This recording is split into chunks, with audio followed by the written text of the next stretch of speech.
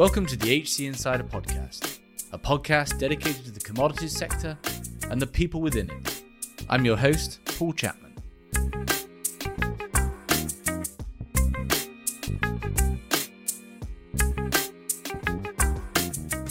Today we are talking Taiwan's energy and Taiwan's energy security problem. Taiwan sits centre stage in global politics. Its production of semiconductors via TSMC is crucial to global supply chains. Yet, at the moment, Taiwan faces an energy security challenge. Grid management and periodic blackouts are threatening its industry. It also faces the threat of blockade from China. The history of Taiwan's power is also a microcosm of trends and events that have been going on globally. Its push for renewables in the mid-2010s to replace nuclear power has solved neither decarbonisation nor energy security. In this episode, we discuss how Taiwan got to where it is, what it means for the upcoming election, and what it means for global security and global industry, and what lessons can be learned. Our guest is Angelica Ong. Angelica is an independent energy reporter and analyst who's focused her career on Taiwan. As always, and to help us continue to get great guests, please do leave a positive review on the platform you're listening on. Click the 5 stars on Apple or on Spotify, or ideally leave a written review. And we also really rely on word of mouth, so please do share this with your colleagues. It really does support the show and allow us to continue to put out great episodes.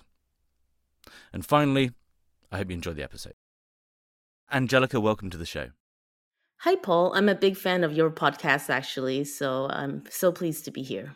Very kind. Well, so we're talking about Taiwan's energy and its energy security problem, which is also a problem for the world as well, as we'll get into. Can you just help get us all on the same page about Taiwan's geopolitical status today and give us a bit of the background so that we understand the relevance of this topic? Well, Taiwan is in a very unique situation of being a country that's not a country. We're not in the United Nations, not ever since we left when the big China joined. Basically, when Chiang Kai-shek lost the Civil War in the wake of World War II, they decamped to Taiwan and basically claimed to be the legitimate ruler of all of China from this little island. Now, obviously, there was a disconnect with reality here. But right now, when I go abroad, my passport still says Republic of China. And we all know, and it also says it there as well, it's Taiwan. It's a little island on the eastern side of China. And China still claims Taiwan as a part of its territory. Yeah, which has a little island, but a very consequential one, especially for the world's semiconductor business, well, the world's economy. And I think there's a general understanding, certainly amongst this audience, of the one China policy. There's obviously an election coming up in January of this year, which is all over the world. Yeah, we can talk about the election. Yeah, which is all over the world's media, and it's going to be consequential to energy policy. There's one piece of the puzzle just to get in there. We've just done an episode with Chris Miller on chip war and the centrality of semiconductors, in particular TSMC, to the Taiwanese economy and to the world's economy. A huge concentration, some 90% of the latest chips are made there. That plays into this geopolitical story as well. Can you just help us understand TSMC and how central semiconductors are to Taiwan and this notion of the silicon shield? Well, I can give you some statistics that maybe situate all of the listeners to the role of TSMC in Taiwan. When President Tsai Ing-wen took office in 2016, TSMC was already using almost 4% of Taiwan's entire grid. And it's only started using more and more ever since, because as the chips become more high performance and the processing gets smaller, the power use goes up exponentially. By 2022, that has almost doubled to 7.5% of our grid. So for every 100 kilowatt hours used in Taiwan, 7.5 went to TSMC, probably making the chips that you're using in your phone, that we're probably using to record this conversation right now. Bloomberg even has a prediction that by 2025, that percentage will be raised to 12.5% of Taiwan's entire grid will go to one company to make one product. Many kinds of different chips.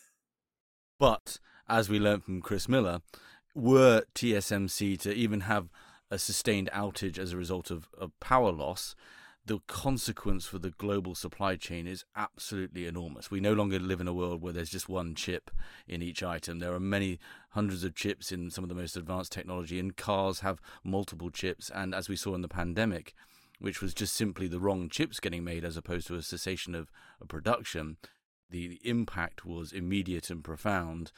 Cars waiting on lots for months at an end and so forth. So that gives rise to this idea that the silicon shield. Can you tell us about that?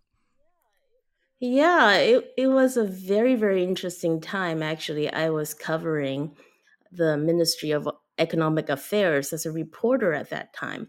And what had happened was TSMC actually warned the automakers that if they cancel their orders, which they did during the pandemic because they weren't anticipating the strong rebound in demand, that they were going to lose their place. And they simply cannot, they'll have to get to the back of the line again. And it was incredible because the Minister of Economic Affairs was fielding very high level calls, not just from companies, but from governments all over the world, from Germany, from the US, basically begging her to see if their automakers can get some preference. So it's a very clear demonstration of how, because we basically have the best chips in the world, we play a crucial part of the world's supply chains. And were were that production to cease via energy, as we're talking here, or unthinkably war, there's an idea that you just can't risk. The US protects Taiwan in part because of its centrality to the economy. I know that's a very sort of cynical, Bismarckian way of thinking about it, but there you go. But also, there's this idea as well that an invasion of Taiwan would be very deleterious to the world's economy and to China itself, were it to disrupt TSMC and other crucial technologies and fabrication that goes on there.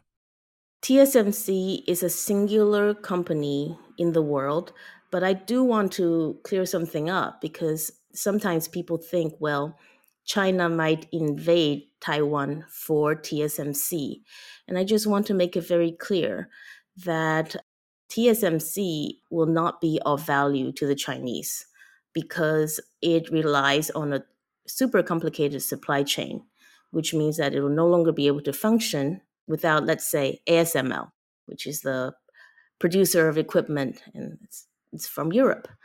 So what it will do if TSMC is knocked out is there will be a huge disruption in the most high quality, most powerful chips in the world.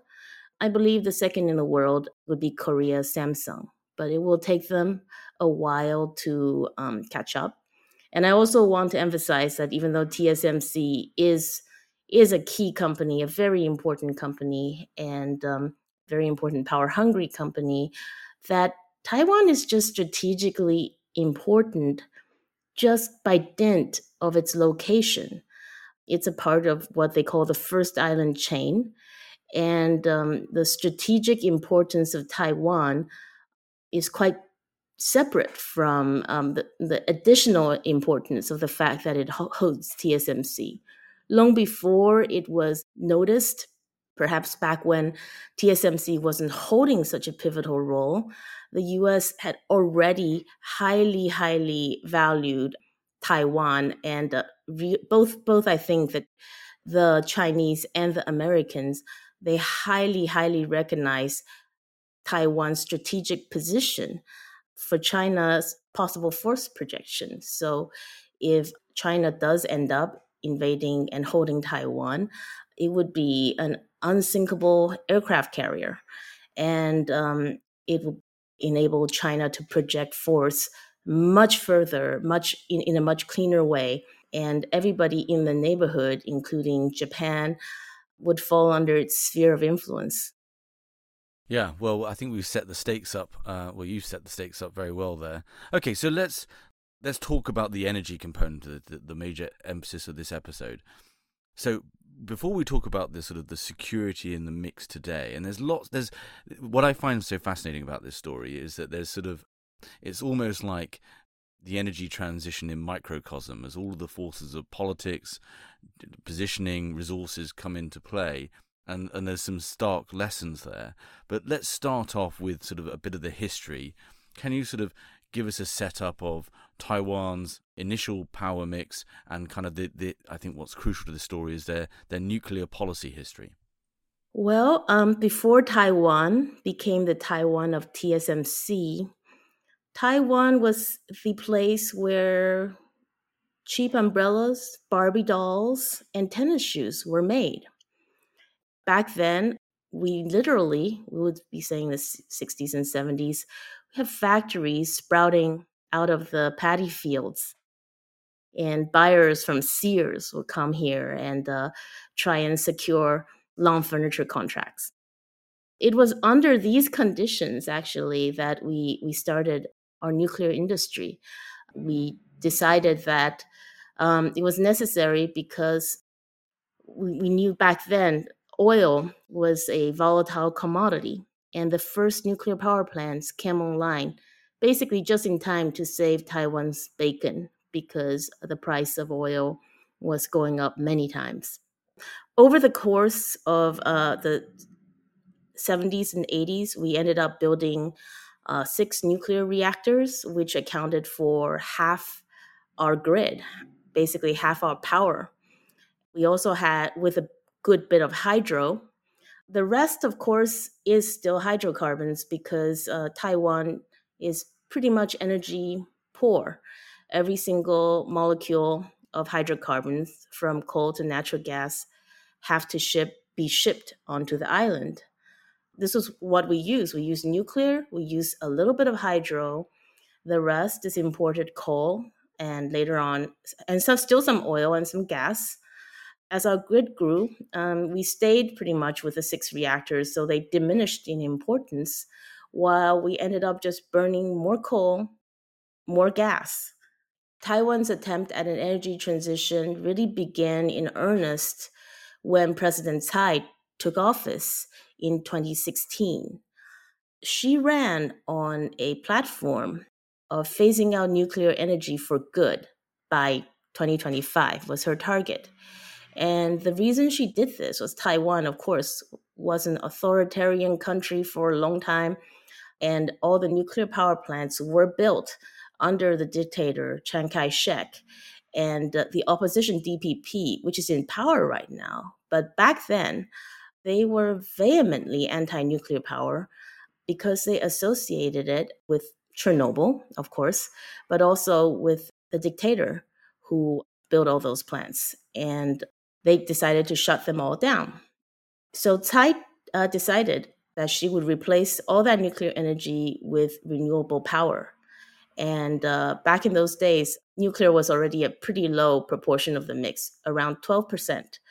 Meanwhile, we were just burning so much coal back in 2016, 46% coal. I believe it's 32% gas. We were still burning 5% oil. All the renewable energies, such as solar photovoltaic, biomass, and wind, were under a single percent. And we had maybe 2.5% of hydro. She set a bold vision for 2025 to phase out nuclear energy, to increase renewable energy to 20%, to increase natural gas to 50%, and to have coal go down to 30%. That was her big energy promise when she came into office all those years ago. It's fascinating, isn't it? Because the choice for renewable energy was to replace nuclear, not, let's say, phase out coal, right? So as you're highlighting here, the decisions behind that were more political, also of Fukushima had happened and so forth, and following trends set in Germany, for example. But it's just interesting, isn't it? The lens clearly wasn't decarbonisation, which you would just go after. Okay, well, let's remove oil first, and then we'll remove coal, and then etc. It's fascinating, that sort of dynamic, which is one that has played out globally to some extent. That the revulsion against nuclear is not necessarily grounded in facts and decarbonisation, but other associated attributes. Just before we sort of move on to the mix today, how are the energy markets in Taiwan organized? Are we talking about a liberalized regime, or is there state monopolies running power production and distribution? It's definitely a state monopoly, very much in the mold of like the old ESCOM or EDF, very much a state power monopoly. And it's only gotten very little liberalized around the edges in recent years. And power stability was its mandate. And for many, many decades, Taipower, the Taiwan Power Company, did a very good job of that. And where was the coal and gas in particular coming from? A lot of the coal comes from Australia and also other coal producing companies. And Taipower, this is a strong technocratic organization. We actually like form teams and we actually own some coal mines in Australia, I believe, and we do oil exploration. And in terms of gas, we do a lot of long-term contracts. Qatar, Australia, they're all in the mix. We used to buy gas from Russia as well, but that contract has stopped. We don't buy any from the US, funnily enough, but otherwise, yeah, it is sourced globally, both the coal and the gas. So let's continue the story of that renewable policy. What renewables were they leaning on in particular, and how did that policy progress, trying to remove nuclear? Well, I think President Tsai had a very idealistic vision of how to reach this 20% of renewables. And growth in solar has gone from 1% to of the mix, less than 1% when she took office, to around 4% now. But unfortunately, it's running into land use snags because Taiwan is a very tiny country.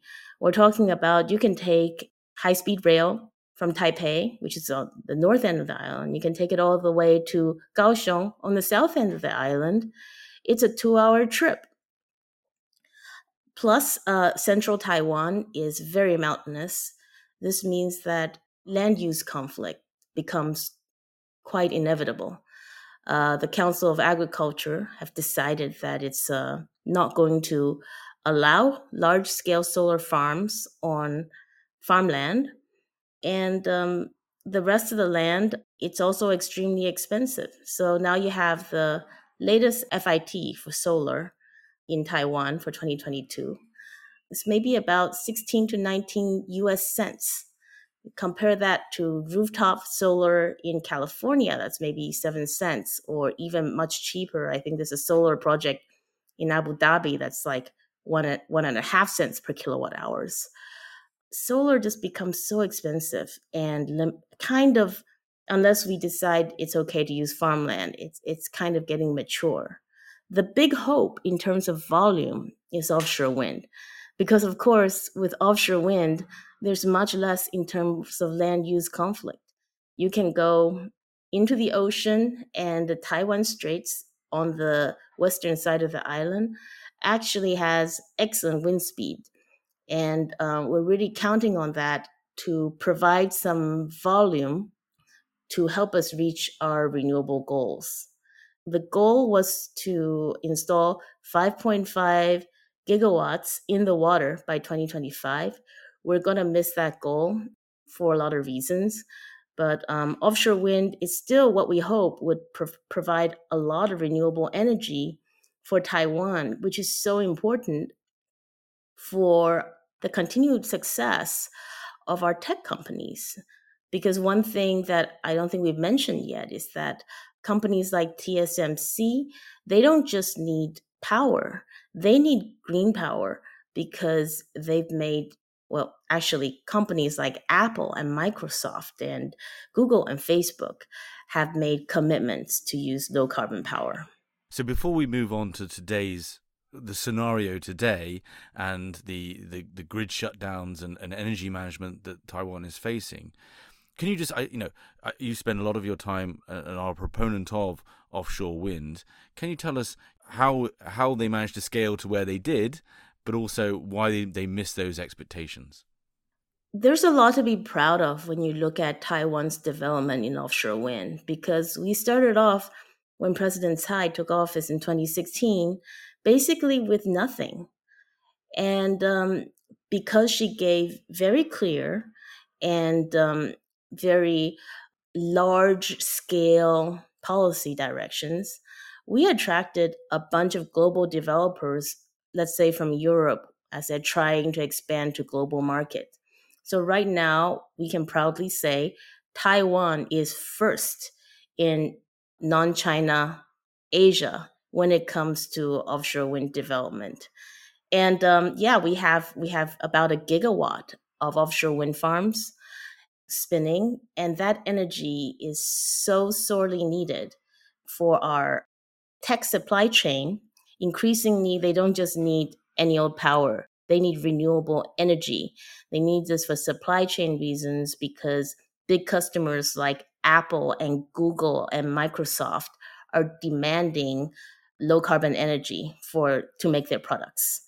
So all that is to the good, but unfortunately, there were also mistakes made when it comes to this industry development. The Thai government decided that they were going to impose quite heavy local content requirements, which means that developers were obligated to buy a lot of components, source a lot of components from here in Taiwan.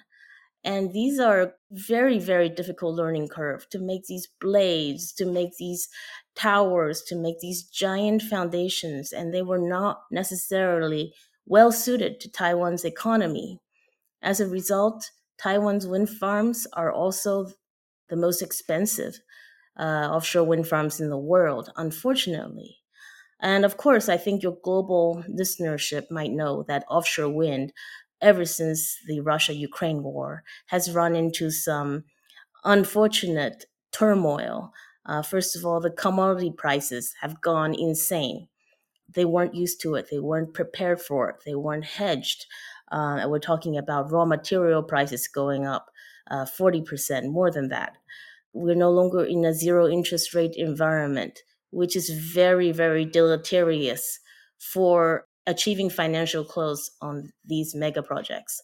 So offshore wind in Taiwan, as in the rest of the world, is somewhat at a crossroads, and the future is uncertain. The HC Insider podcast is brought to you by HC Group, a retained search, intelligence and advisory firm focused solely on the global energy and commodity sector. With 6 locations across Asia, Europe and the Americas and over 50 consultants. To find out more, go to our website, hcgroup.global. There, you can also sign up for our HC Insider content for more interviews and white papers on relevant trends and talent impacts in the commodities world. That in and of itself is a very fascinating story and rolls across the energy transition as well. Costs are indeed going up, supply chains are stressed, etc. So let's bring it up to the present day. Taiwan is experiencing outages, blackouts, which is having an enormous impact on obviously TSMC and the economy more broadly, but also on people, and we're coming up to an election. Where, for President Tsai's replacement, what is the current mix today? And can you give us a sort of an overview of the current situation? Where has energy policy fallen short or expectations not being met that has led us to this situation? Paul, let us roll back a little bit. I feel like the situation is bad, but it's not as dire as you say. We are not South Africa. We basically have a stable grid that is working day in and day out. But also, ever since I've been covering energy here in Taiwan, which is just since 2020, we've suffered 3 island-wide rolling blackouts. And that is highly concerning and irregular. on a day-to-day basis, I would say the grid has been fragilized, and there are what I would call some interesting demand response going on. What I mean is, Taipower would call a factory in the middle of the afternoon and say, we're cutting it really close for the evening peak today. Can you shut off some of your production? Let me tell you, if you are a factory owner, you do not want to get that call at all.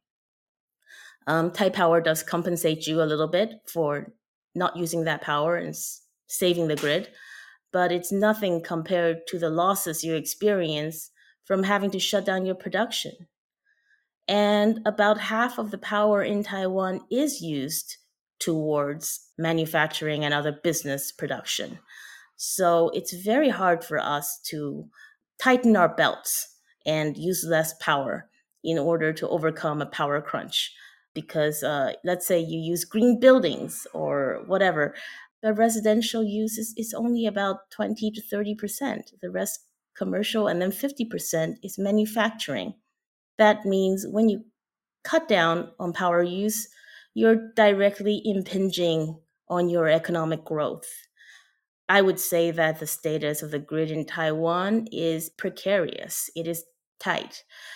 Unfortunately, despite the fact that it's tight, we've hardly made any progress at all in decarbonization since President Tsai took over. Because yes, she went in big, both for solar and offshore wind. We've increased solar to maybe 4% of the grid. Wind is coming up more slowly. It's still under 2%. But okay, we increased renewables. But at the same time, we've been closing reactors. So if you look at the proportion of our grid that is low carbon energy, that stayed almost exactly flat. It was 16.2% when she came into power. Now it's 16.4% for 2022, which is the latest year we have data for. This is from a great website called lowcarbonpower.com. The rest of the grid also, unfortunately, hasn't changed that much. The good thing is we don't burn oil anymore. That was about 5% of the grid when she took over. So we burn a little bit more gas. So we burn a little bit more gas. Okay. Gas is at 39% now. I think it's up from 32 or 33% when she took power. And we don't burn oil anymore. Coal is down, but only by a tiny percentage. It was 46% when she took power. For 2022, it's 43%. So I feel like we've done a lot of work towards pushing renewables. We spent a lot of money. We offered very generous feed-in tariffs for solar and for the first couple of phases of offshore wind production.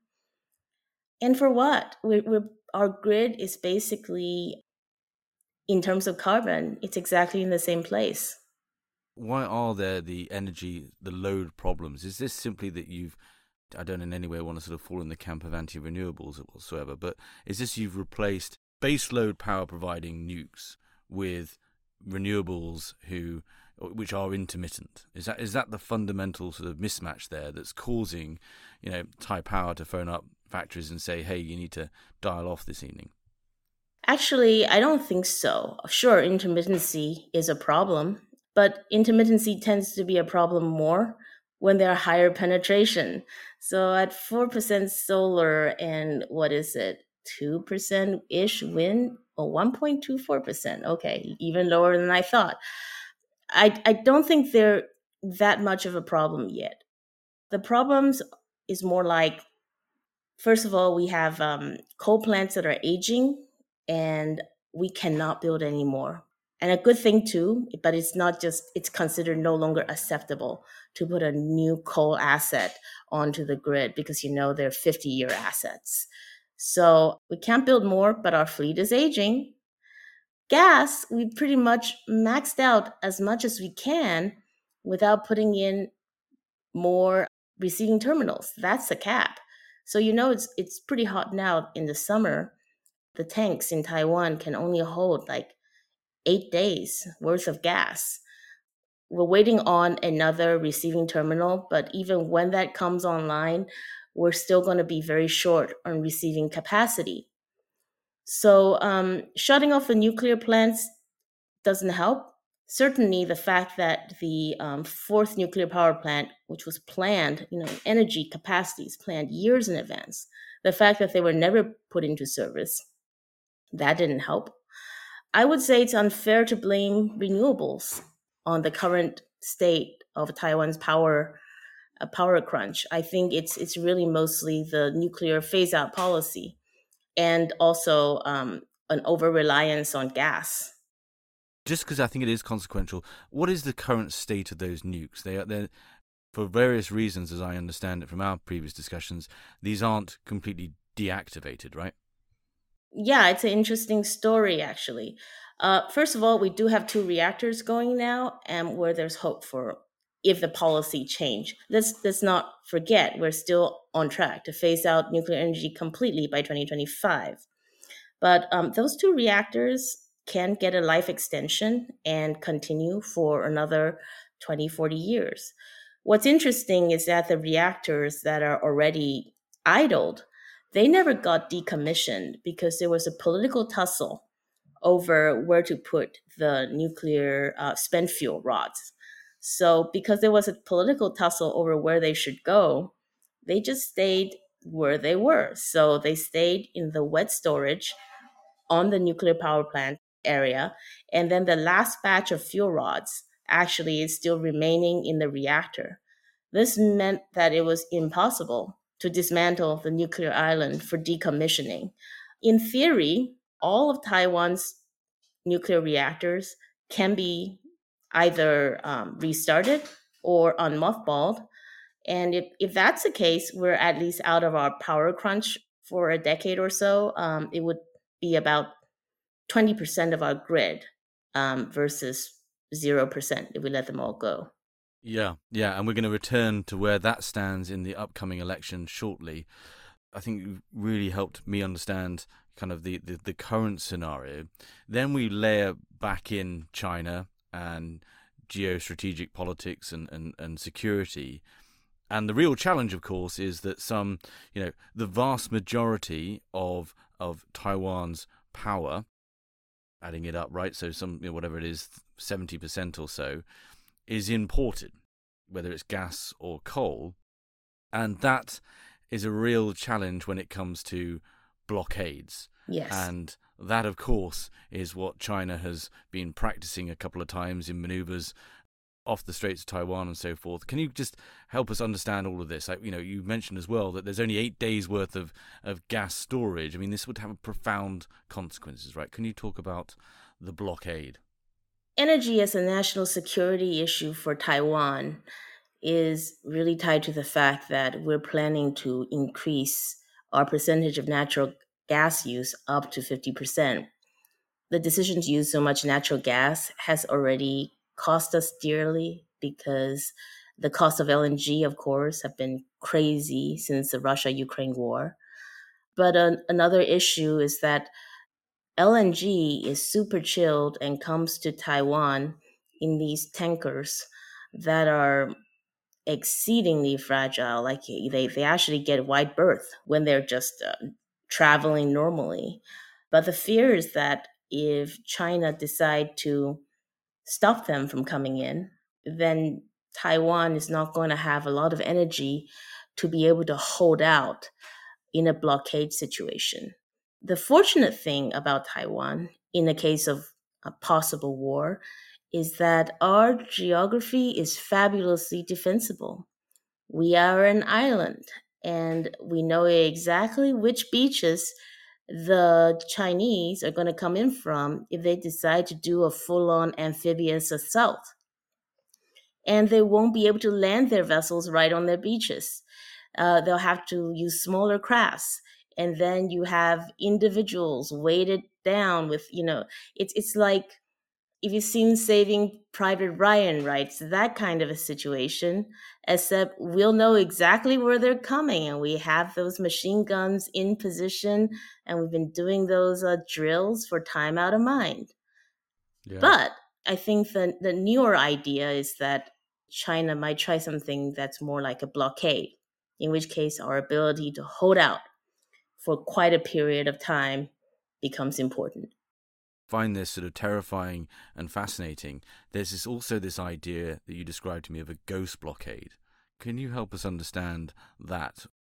For a long time, I assumed that in order to have a blockade, China will need to actually muster up the vessels, the muscle to police the Taiwan Strait in such a way that to actually block the vessels from coming in.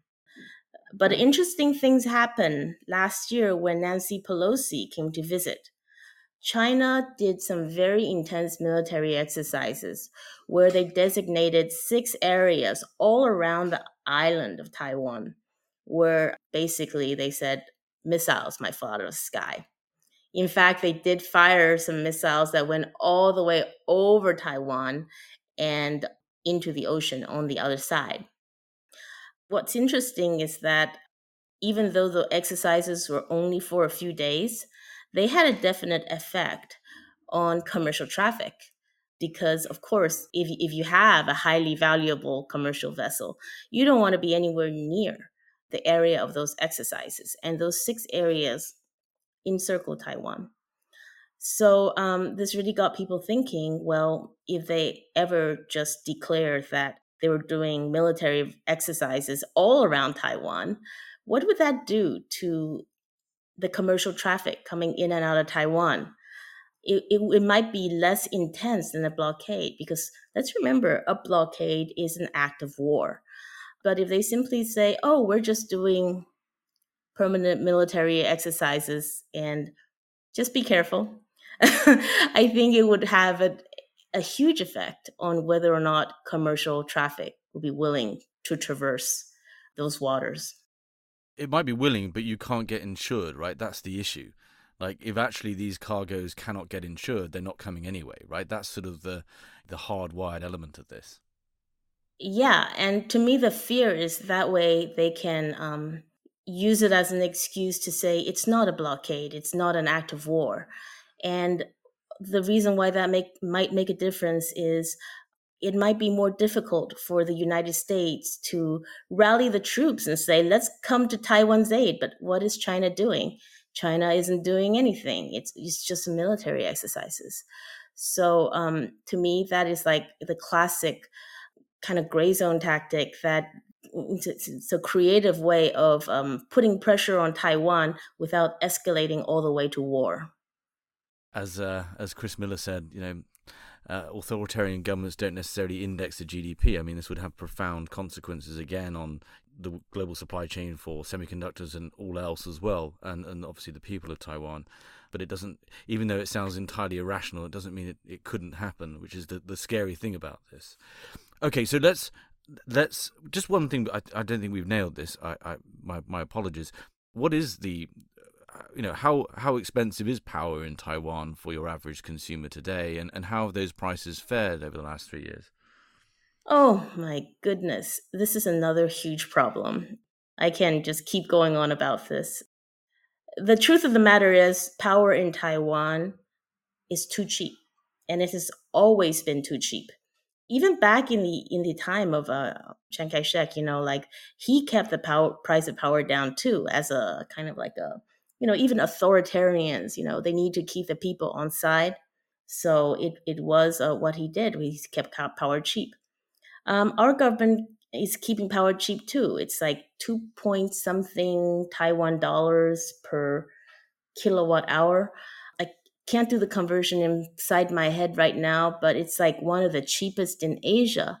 And it's just like, we don't produce any hydrocarbons. We have no business charging such a low price for power. And guess what? After the war in Ukraine, the price of natural gas, of course, right, it went crazy. We have a price board to set the price of the power. We actually kept the price of power almost flat. So what happens is the state-run Taiwan Power Company just took on absolutely huge losses, nauseating losses, and it would have gone bankrupt, except, of course, it got a cash infusion from the government. Mm. So it's backed by the government, but that's ultimately taxpayer money.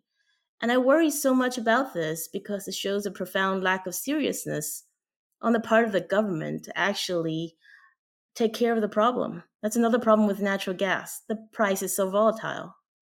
There's so many sort of echoes of what's happened with Germany. The same set of scenarios, removing the nukes, and then actually the hydrocarbon flows being at risk. In this case, they were coming from, an authoritarian regime, and you had the Ukraine war, and exactly the same thing has played out. The government backstopping this, but we have covered that, and that's a separate story. Okay, so we're coming up to an election, January 2024. We're recording this in very, very late August, the last gasps of summer, hopefully, if you're in the US. Where do the two different parties, the DPP and the KMT, stand on energy policy, and how high up the chain of priorities is it? It's actually gotten a bit more complicated than that, Paul, because we have the DPP, the ruling party, the KMT in opposition, but there's now a third party called Taiwan People's Party, Ah, and they've is this the surged. Foxconn? No, that's so, I hate to do it to you. Let's just call it Lai Ching-te, who is the current vice president right now, and the Three Little Pigs. Because, and the reason I call them the Three Little Pigs because that's what Terry Guo calls themselves. And like, oh, you better all come to my house because otherwise we're all going to be lost. Basically, they're splitting each other's votes. So currently, unless they all consolidate under one leader, neither the KMT, TPP, or Terry Guo, who's coming out as an independent, they don't have a chance against the DPP candidate Lai Ching-te, who's currently the vice president. I don't even know if I want to discuss them because they're currently like a sideshow right now. But the problem for Lai is, even though he can probably just waltz into the presidency next year, he's still facing with a bit of a mess when it comes to the energy policy, right? He's going to have to clean up a pretty serious situation, or else Taiwan will see persistent blackouts on his watch. So I personally hope that he will be more serious about energy policy going forward. What is the policy debate? Is there discussions around this can't go on, energy security is critical, and the nukes must be turned back on, as that's our real only indigenous, autochthonous way of producing power without being beholden to blockades, etc.? We are still going to be vulnerable to blockades even if we do turn the nukes on, because it's the natural gas that's the problem, and that's still going to be a huge part of our grid. But the nukes might help us out a lot. And moreover, it's like an overall power crunch situation. They will help us a lot for that. If Vice President Lai Ching-te does succeed President Tsai Ing-wen, then he's going to have a serious decision to make about whether or not he's going to reverse her signature policy, one that she pretty much ran on in 2016 to come to power, which is for Taiwan to be a no-nuclear homeland. The thing is, I don't think he's willing to say so boldly before he's elected.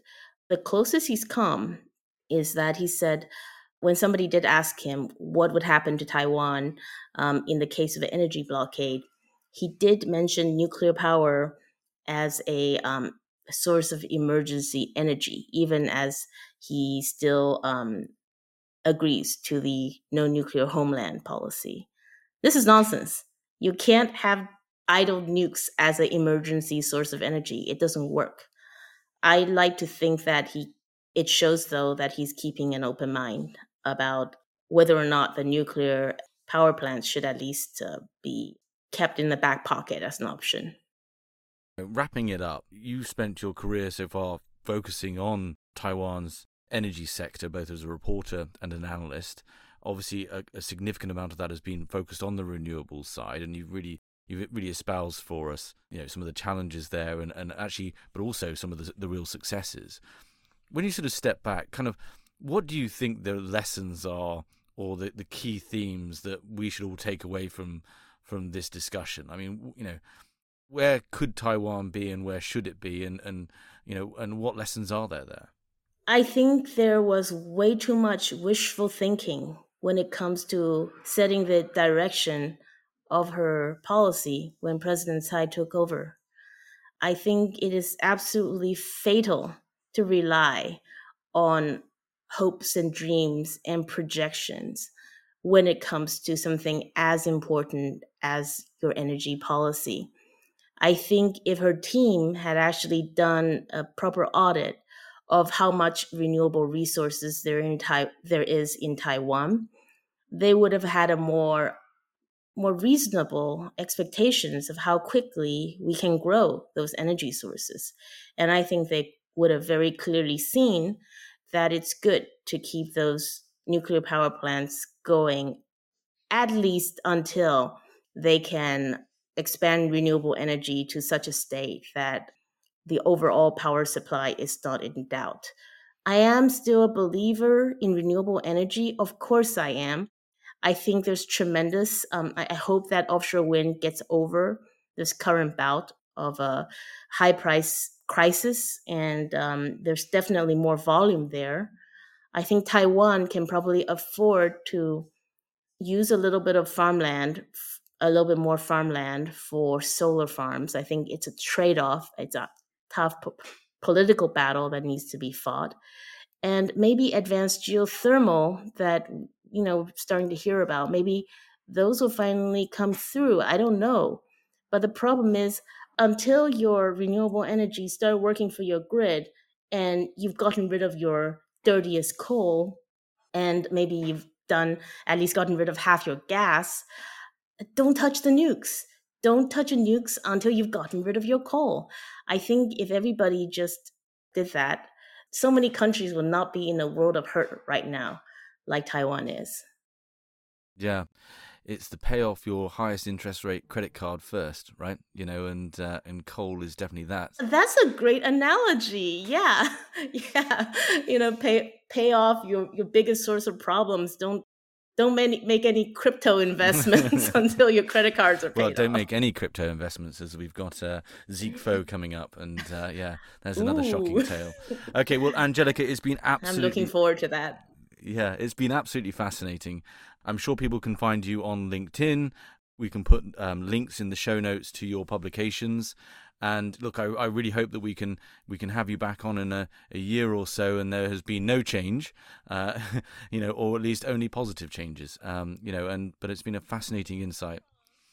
Fingers crossed, all the way crossed. Thank you, Paul. I love your podcast, so it's been a delight. Thank you for listening. If you enjoyed this episode and want to support the show, please give us a positive review on Apple Podcasts or Spotify. To find out more about HC Insider and HC Group, a search and advisory firm dedicated to the commodity markets, visit our website at www.hcgroup.global. There you can find out more about our services and our offices around the world. There you can also find more content, from interviews to insight pieces to more podcasts focused on the commodity value chains. Thanks again for listening.